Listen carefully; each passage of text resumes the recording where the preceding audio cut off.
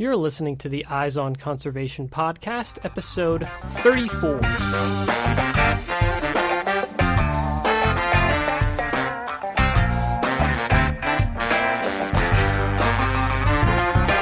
Welcome to the Eyes on Conservation podcast, where we bring you engaging conversations about wildlife conservation issues from all across the globe. I'm your host, Matt Podolsky. Today in the show, we're returning with another segment of From Field Biologist to Filmmaker. This is the ongoing series in which I share my own experiences in making the transition from working as a field biologist to becoming at least close to a full-time filmmaker. You can check out my past episodes from this series, which focused on developing and writing a story outline, which was featured in episode 9, and our shooting techniques guide, which was featured in episode 17. Part 3 of From Field Biologist to Filmmaker is all about the interview. Conducting interviews may be the most important part of my job. It's an absolutely critical skill if you're interested in directing a documentary. My style of filmmaking places a heavy weight on interview dialogue. Most of my films don't utilize narration, so I have to rely on the dialogue that I get in my interviews to tell much of the story. Especially when working in this context, it is extremely important to have complete control over your interview situation. This episode will be split into 2 sections. First, we'll talk about techniques for conducting a successful interview. We'll go over question selection and strategies for ensuring that you get the dialogue you need from your subject. Next, we'll talk about interview shooting techniques and how to make sure that your interview both looks and sounds beautiful. Conducting interviews is something that I've had a lot of practice with over the past 5 years or so. This began in earnest when I started shooting for my first documentary, Scavenger Hunt. Our editor on this film, the amazing Pam Wise, joked that I had gathered enough footage for 2 feature-length films. I struggled throughout the process of producing and directing this first film of mine to figure out what to focus on in my story. While going through these struggles, I shot many interviews that would end up on the cutting room floor.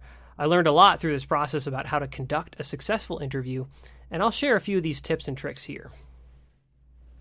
First and foremost, you need a plan going into an interview. Your most important tool when going into an interview is your list of questions. So the first thing that I'll talk about is how to come up with these questions. I like to actually envision the dialogue that I hope to get out of an interview subject, then work backwards and formulate a question that I expect will coax this type of response out of my subject. It might actually be helpful for some people to write down either a summary of the desired response or actual dialogue quotes that you hope to capture. I find that my experience as a video editor actually helps quite a deal in this process. It allows me to envision the short, concise clips of dialogue that I want to use in the final film. It can be helpful to jot down ideas to help you think about how to best formulate your question to get this desired response. There are a few rules that might help in formulating these questions. First of all, I would recommend avoiding yes or no questions. Most folks will elaborate when sitting in front of a camera rather than just giving a one-word response, but your job is to make it as easy as possible for them to give a coherent and engaging response to your question. It's also important not to forget about the most basic information that you need to get out of your subject. Phrase a question in such a way that they need to provide that basic information in their response. For example, let's say you want your interview subject to provide some basic biological information about a species. You could ask, what is the wingspan of the California condor? A logical response to this question would be a simple 9 to 10 feet.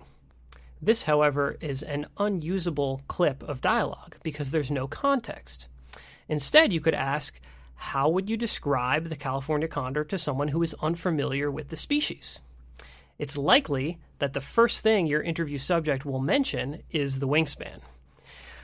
But they'll have to put it in context because you, the interviewer, didn't actually mention wingspan specifically. This technique can be replicated for virtually any bit of information that you're hoping to get out of an interview subject. Instead of directly referencing the issue you want them to discuss, try to come up with a question that you expect will lead to the desired topic organically. If you want to get basic information about lead poisoning in condors, don't ask, how is lead poisoning impacting condors? Instead ask, how are human activities impacting condors? Now your subject has to actually mention lead poisoning, since you didn't say those words in your question. Of course, no matter how well you prepare for an interview, you will get unexpected responses and be required to think fast and come up with follow-up questions on the fly. Flexibility is extremely important when conducting an interview. Often the most compelling dialogue will come in the form of a completely unexpected response to one of your questions. And you have to have the flexibility to shift the focus of the conversation to accommodate situations like this. This is a skill that you will learn over time, and it's something that I've been getting much better at since launching this podcast series this past fall. Luckily, conducting video interviews for use in a documentary is actually, I've found, a lot easier in many ways than recording these radio-style interviews that I've been doing for the podcast.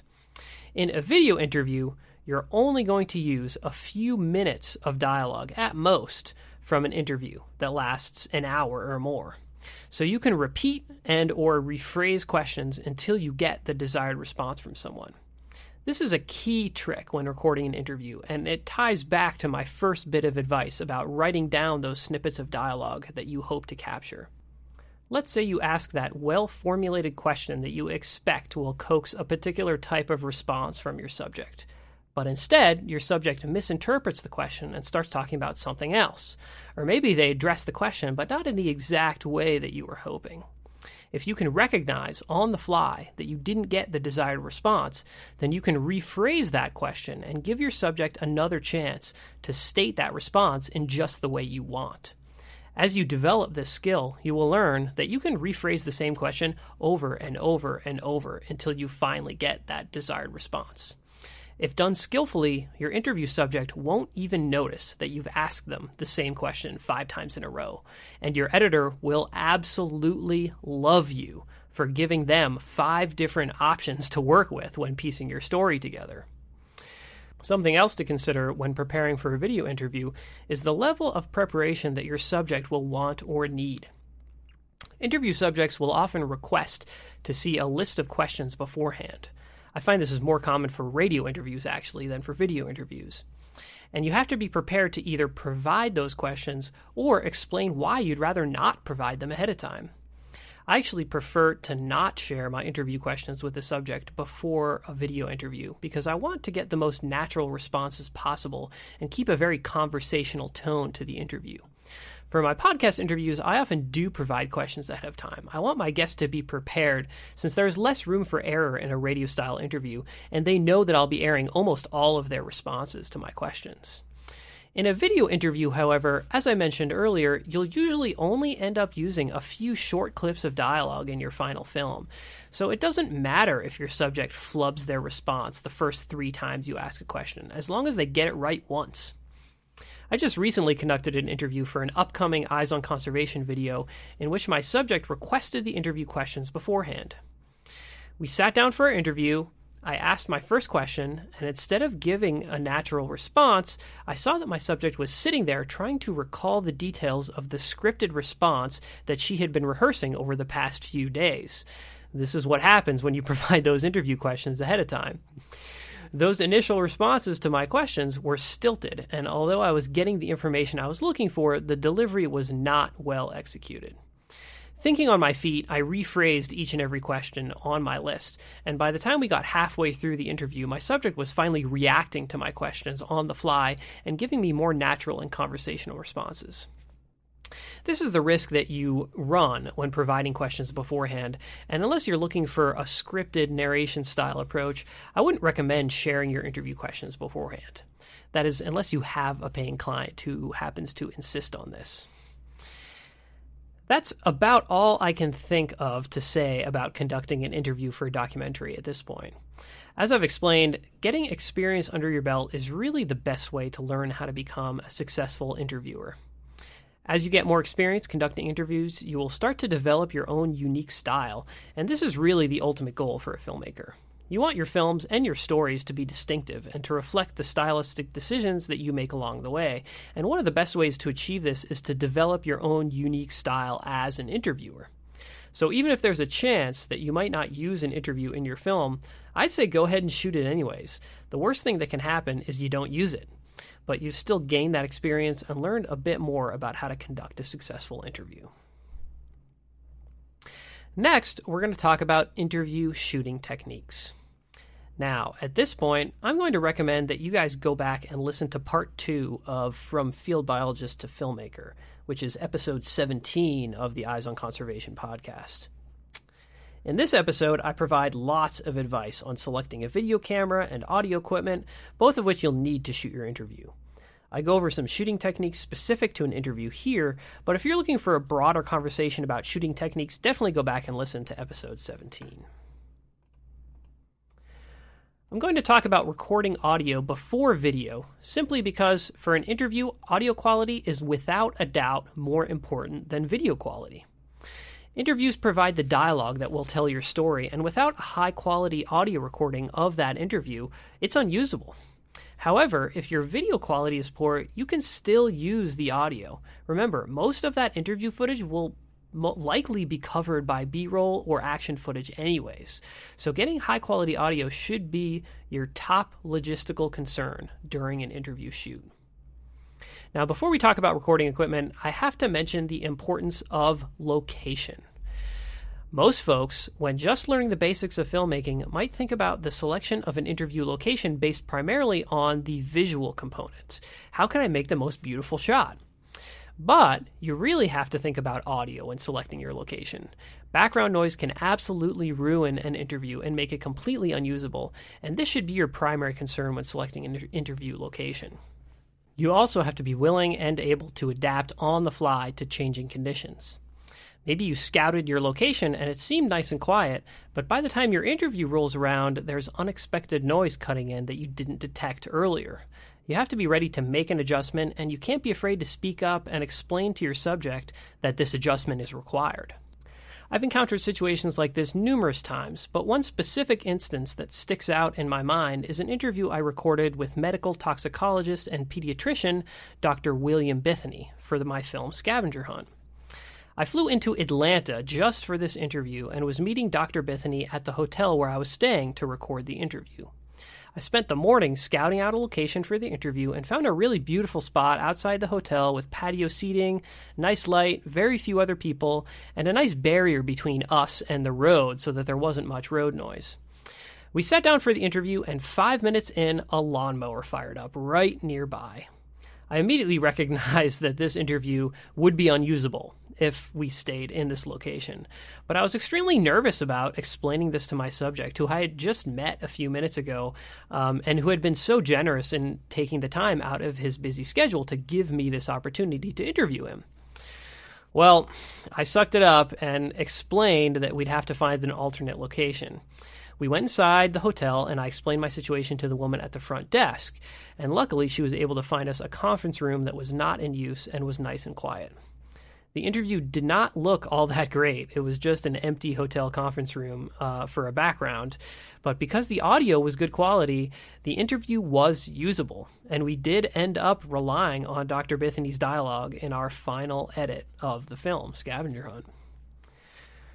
Now, on to the technical aspects of recording interview audio. Let's first talk about microphones. And you basically have two options here as far as microphones are concerned for an interview.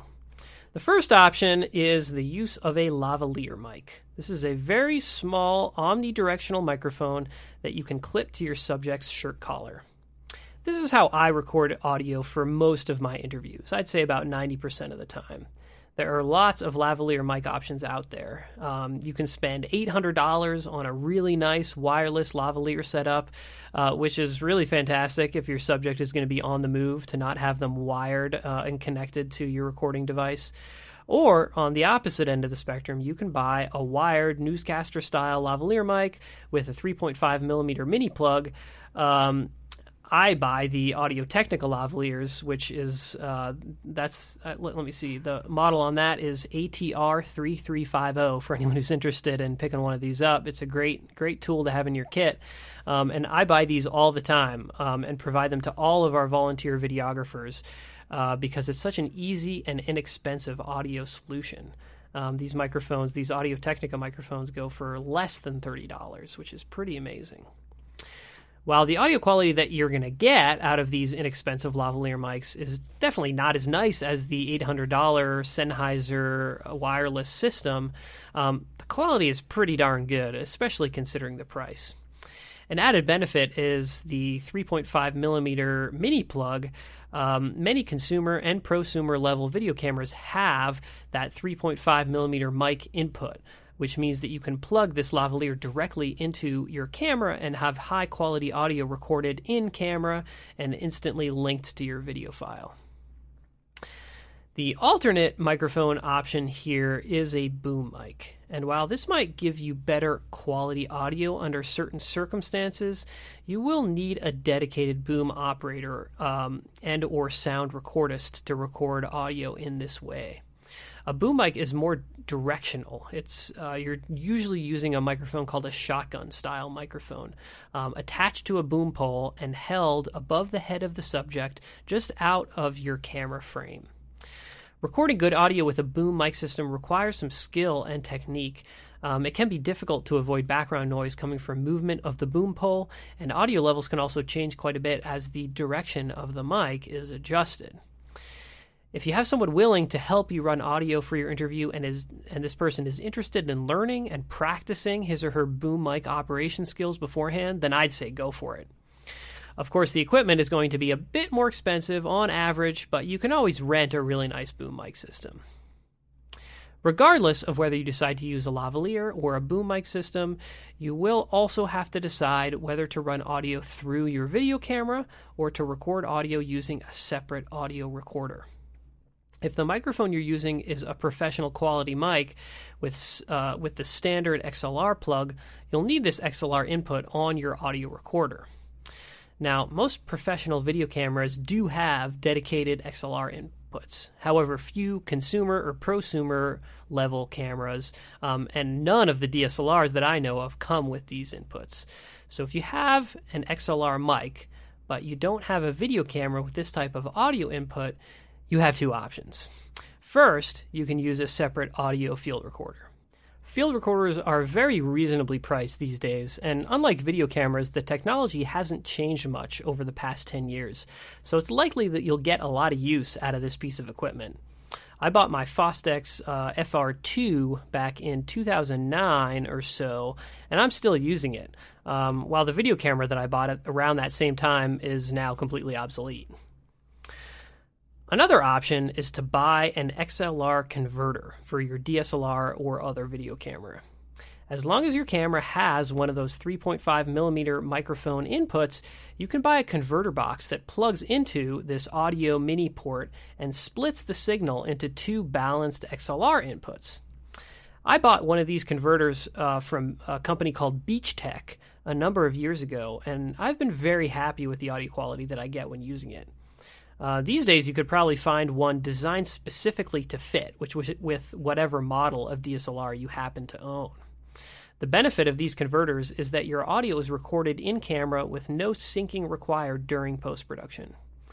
Of course, syncing audio with video has gotten a lot easier in recent years with software that automatically links video and audio tracks.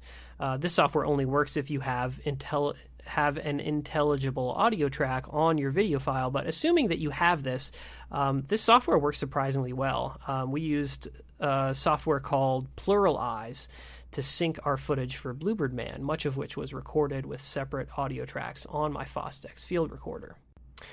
Now, once you know how to conduct an interview and record high-quality audio, and we've learned that there are a number of options that will allow you to do this, you can start thinking about how to make the visual representation of your subject look really beautiful and professional in that shot that you're getting.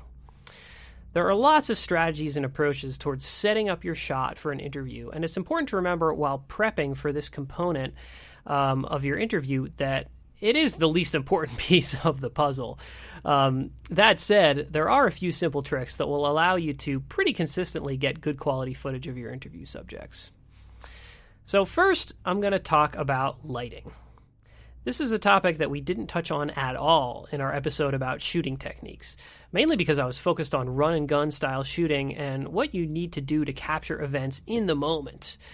With an interview, however, you have time to set up your location and make everything look just the way you want it to. If you're shooting indoors, having a lighting kit can be a huge benefit and can add a very nice element to your footage.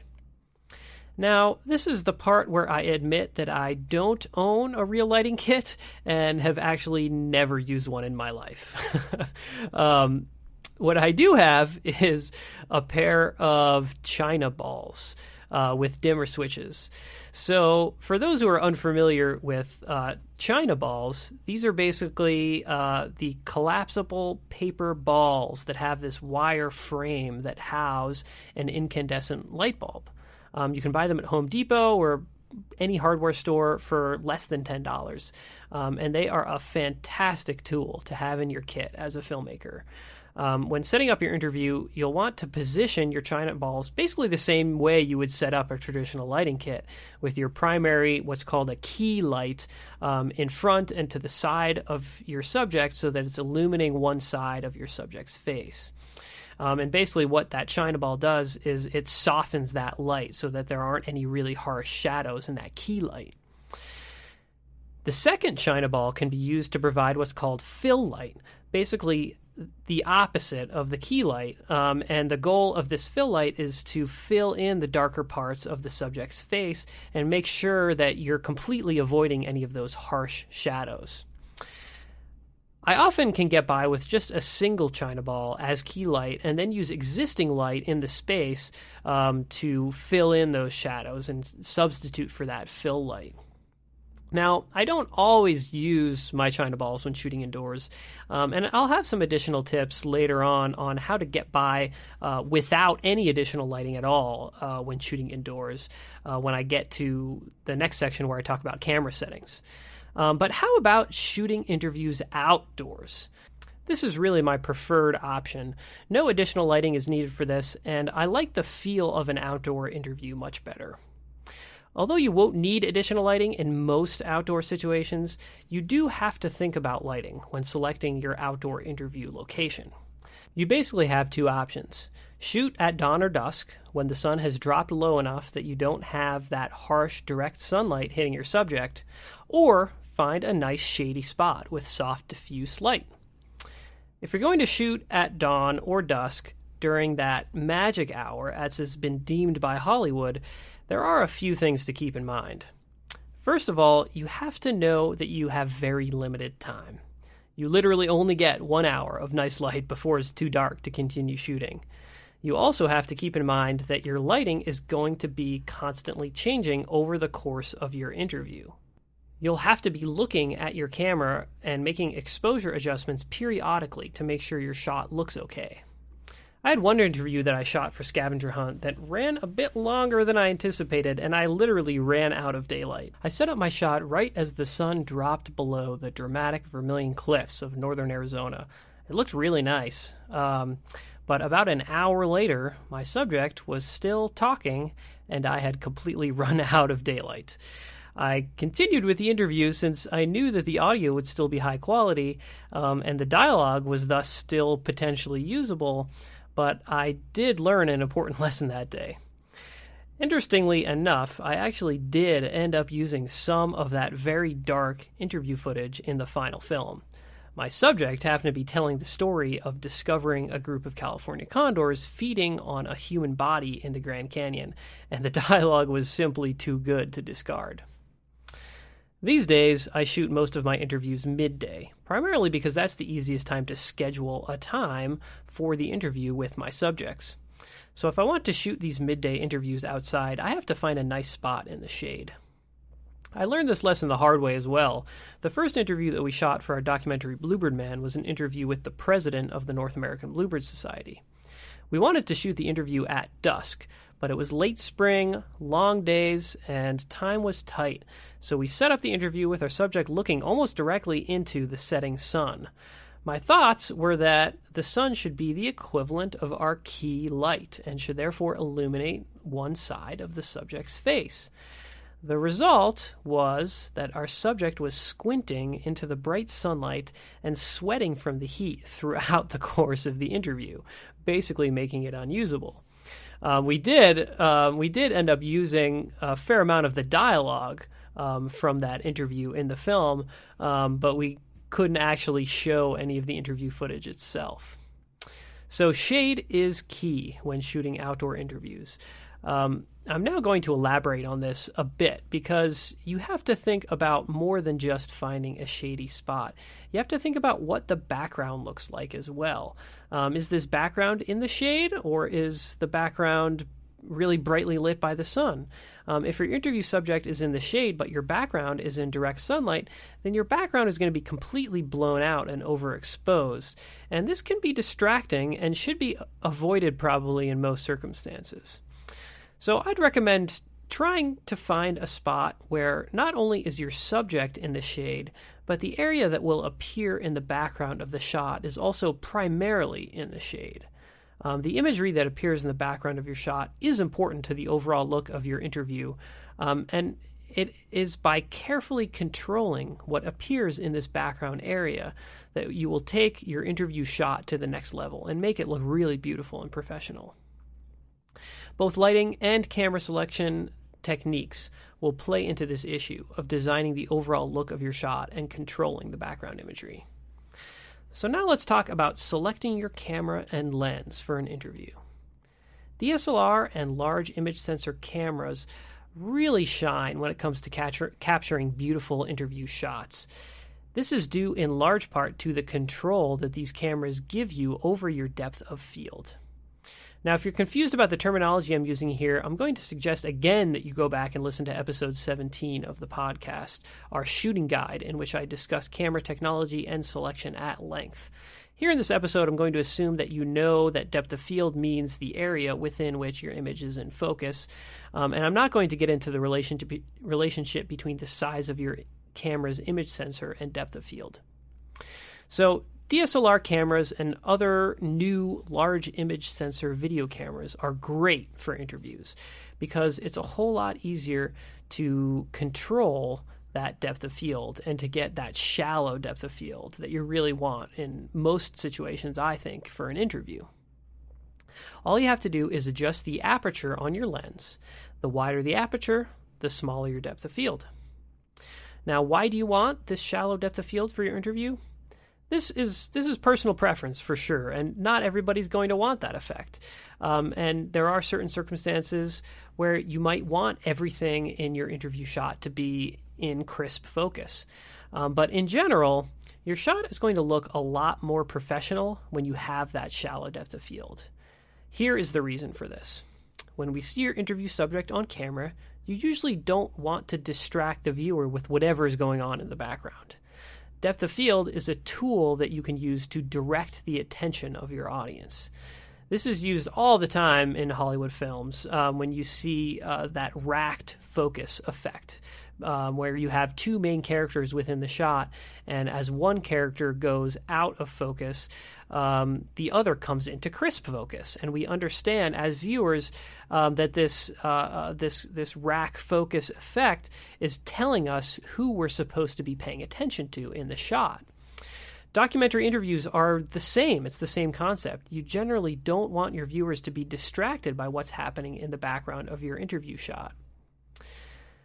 This is another reason to shoot your outdoor interviews in a shady spot. When you have a lower light situation, as you do in the shade, you're able to open up your aperture a lot wider than you would if you had direct sunlight. And this wider open aperture is going to decrease your depth of field and help blur out that background. If you have full sunlight on your subject, you're going to need an ND filter if you want to open up your aperture and blur out the background. And an ND filter, for anyone who doesn't know, is basically a light filter that's screwed onto the front of your lens and blocks a certain percentage of that light before it even hits your lens. When shooting indoors, in most circumstances, you're going to have less light, making it pretty easy to open up that aperture and achieve that same shallow depth of field effect. This is true even if you're using shining balls or a lighting kit. However, if you don't have access to any type of additional lighting, using this shallow depth of field effect is a good trick for making your interview look professional without that additional light. So here are my promised tricks for achieving professional-looking interview video footage when working indoors without additional light. First of all, use the lighting that you have at your disposal. If there's a lamp in the room, move it around and position it so that it serves as your key light on your subject. Experiment with turning other sources of light on and off until you achieve the right amount of fill light. Keep looking at the image in your camera as you adjust the lighting and just figure out what works through trial and error. Selecting a visually appealing background pattern and making sure that it's blurred out nicely will also help a lot in this type of situation. The first step towards achieving this effect is opening up your aperture as wide as possible. The second step is to increase the distance of your subject from the background. If your subject is sitting directly in front of a bookshelf, for example, that bookshelf will be in pretty sharp focus no matter how wide open your aperture is, since your subject is sitting right up against it. If, however, you move your subject so that he or she is separated from that bookshelf that will appear in the background by at least a few feet, you're going to be able to blur that background out at least a little bit and achieve that depth of field effect that you're looking for. When working indoors, and especially in small spaces, this can be really important, not just for focusing the viewer's attention, but for making a space feel less cramped. Allowing you to blur out that background just a little bit can make a small, cramped office feel like a roomy space, because the viewer can't tell how much distance there is between the subject and the background, when it's blurred out, that is. Of course, there are downsides to shooting interviews with a DSLR. Many DSLRs have a clip size limit that will stop recording video after 12 to 15 minutes of time. This is no good if this DSLR is your primary or, heaven forbid, only camera being used for an interview. If this is your situation, I would highly recommend using a second camera for your shoot, even if it's just a small point-and-shoot camcorder. Or, if this is impossible, record your audio separately. As I've said over and over, your audio is more important than the video, and you don't want to miss any of that dialogue. So roll audio with a separate field recorder, and you know that you won't miss any of the interview dialogue, even if your DSLR stops recording right in the middle of a good response. Running two cameras for an interview is actually, I think, always a good idea. And it can make things a bit hectic, especially if you don't have anyone helping you on the shoot, but it's very nice to have two different shots for an editor to work with in post-production. This allows an editor to cut back and forth between these two shots and to cheat by clipping out unwanted bits of dialogue without the viewer taking notice and without actually cutting away from the interview footage itself. Of course, for this to work, your two shots have to be different. There's not much of a point in rolling two cameras if you set up the same shot in each one. So a medium or a close shot with your DSLR and a wide shot with your point and shoot might be a good setup. This brings us to the topic of framing your shot. This is something that many aspiring filmmakers tend to forget about, but it is very important. For anyone who went to film school or ever took any kind of class at all in video production, this will be old hat. But the first thing to keep in mind when framing your shot is what's called the rule of thirds. Here's how this works. Imagine that your screen is split into 3 equal parts horizontally. This creates 2 horizontal lines running across the frame. You want your subject's eye line to rest on the topmost of these 2 lines. This is a virtually universal rule. No matter what type of shot, whether it's a wide, a medium, or a close-up, the subject's eye line should always rest on that upper horizontal line that splits the screen into thirds. When I first began shooting video interviews, I tended towards a wider angle shot for many of my interviews. However, as time has progressed, I've gained more experience, and I now shoot most interviews about halfway between a medium shot and a close-up. This is definitely a personal preference, but my reasoning behind this is that when I cut to an image of my interview subject, I want viewers to really see this person and get a sense of who they are through their facial expressions. It's a lot harder to get this with a wide shot, and unless the subject is very animated or moving around a lot, I prefer a medium or a close-up shot for an interview. I generally avoid the extreme close-up, primarily because I know that I can always crop in to get a little bit of a closer shot in post-production, and I rarely want to get that close to my subject anyways.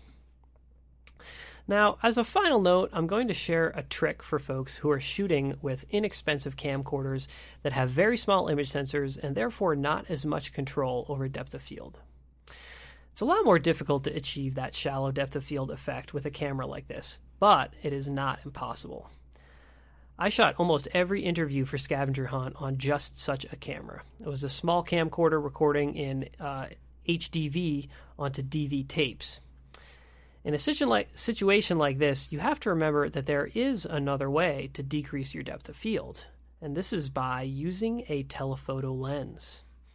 Many of these inexpensive camcorders with very small image sensors also have pretty impressive zoom lenses. The camcorder that I used for Scavenger Hunt had a 10x zoom range, and these days it's not uncommon to see a 20x optical zoom range on cameras like this. So, to decrease your depth of field, you just zoom in all the way on that camcorder, or most of the way, and see how much of that blurred background effect you're able to achieve. Of course, you'll have to move your camera pretty far away from your subject, so this is probably only feasible for an outdoor interview, unless you have a whole lot of room indoors to work with. And remember, if it's outdoors, keep it in the shade, because you also want to make sure that aperture is as open up as it can get on the camera. And, as explained above, you can also increase the distance between your subject and the background to also facilitate the increase of that blurred out background effect. This is a trick that I didn't actually figure out until close to the end of production on my film Scavenger Hunt. One of the final interviews that we shot for this film was recorded in a park near downtown Boise, Idaho, and it turned out to be one of the prettiest interviews that was included in the final film, this despite the fact that it was recorded in one of the least distinctive locations. Well, that's about all I've got to say about the documentary interview, for now at least. Hopefully this information has been helpful for a few of our listeners, and if it has been particularly helpful for you, I would love to hear some feedback. It's always helpful to hear from our listeners, and feedback on an episode like this would be particularly helpful for me. So go ahead and check out the show notes page at wildlensinc.org/EOC34 and leave a comment, or shoot me an email at Matthew, Mathew, at wildlensinc.org. Let me know what was most helpful for you, and or what you wished I would have talked about more. I might even choose a few of my favorite responses and send out a couple care packages with Wild Lens t-shirts, or maybe some DVDs. And since I haven't mentioned this in a long time, I'll remind everyone who's still listening at this point that if you enjoy this podcast and you want to help spread the word, a review and a rating on iTunes really does make a big difference for us. We'll have a link on the show notes page to visit the show in the iTunes store. And from our iTunes store page, you can then click on the Ratings and Reviews tab, and here you'll see an option to rate the show and to write a quick 1 or 2 sentence review. Those show notes, again, can be found at wildlensinc.org/EOC34. This episode was produced by myself, your host, Matt Podolsky. Our theme music is by The Humidors.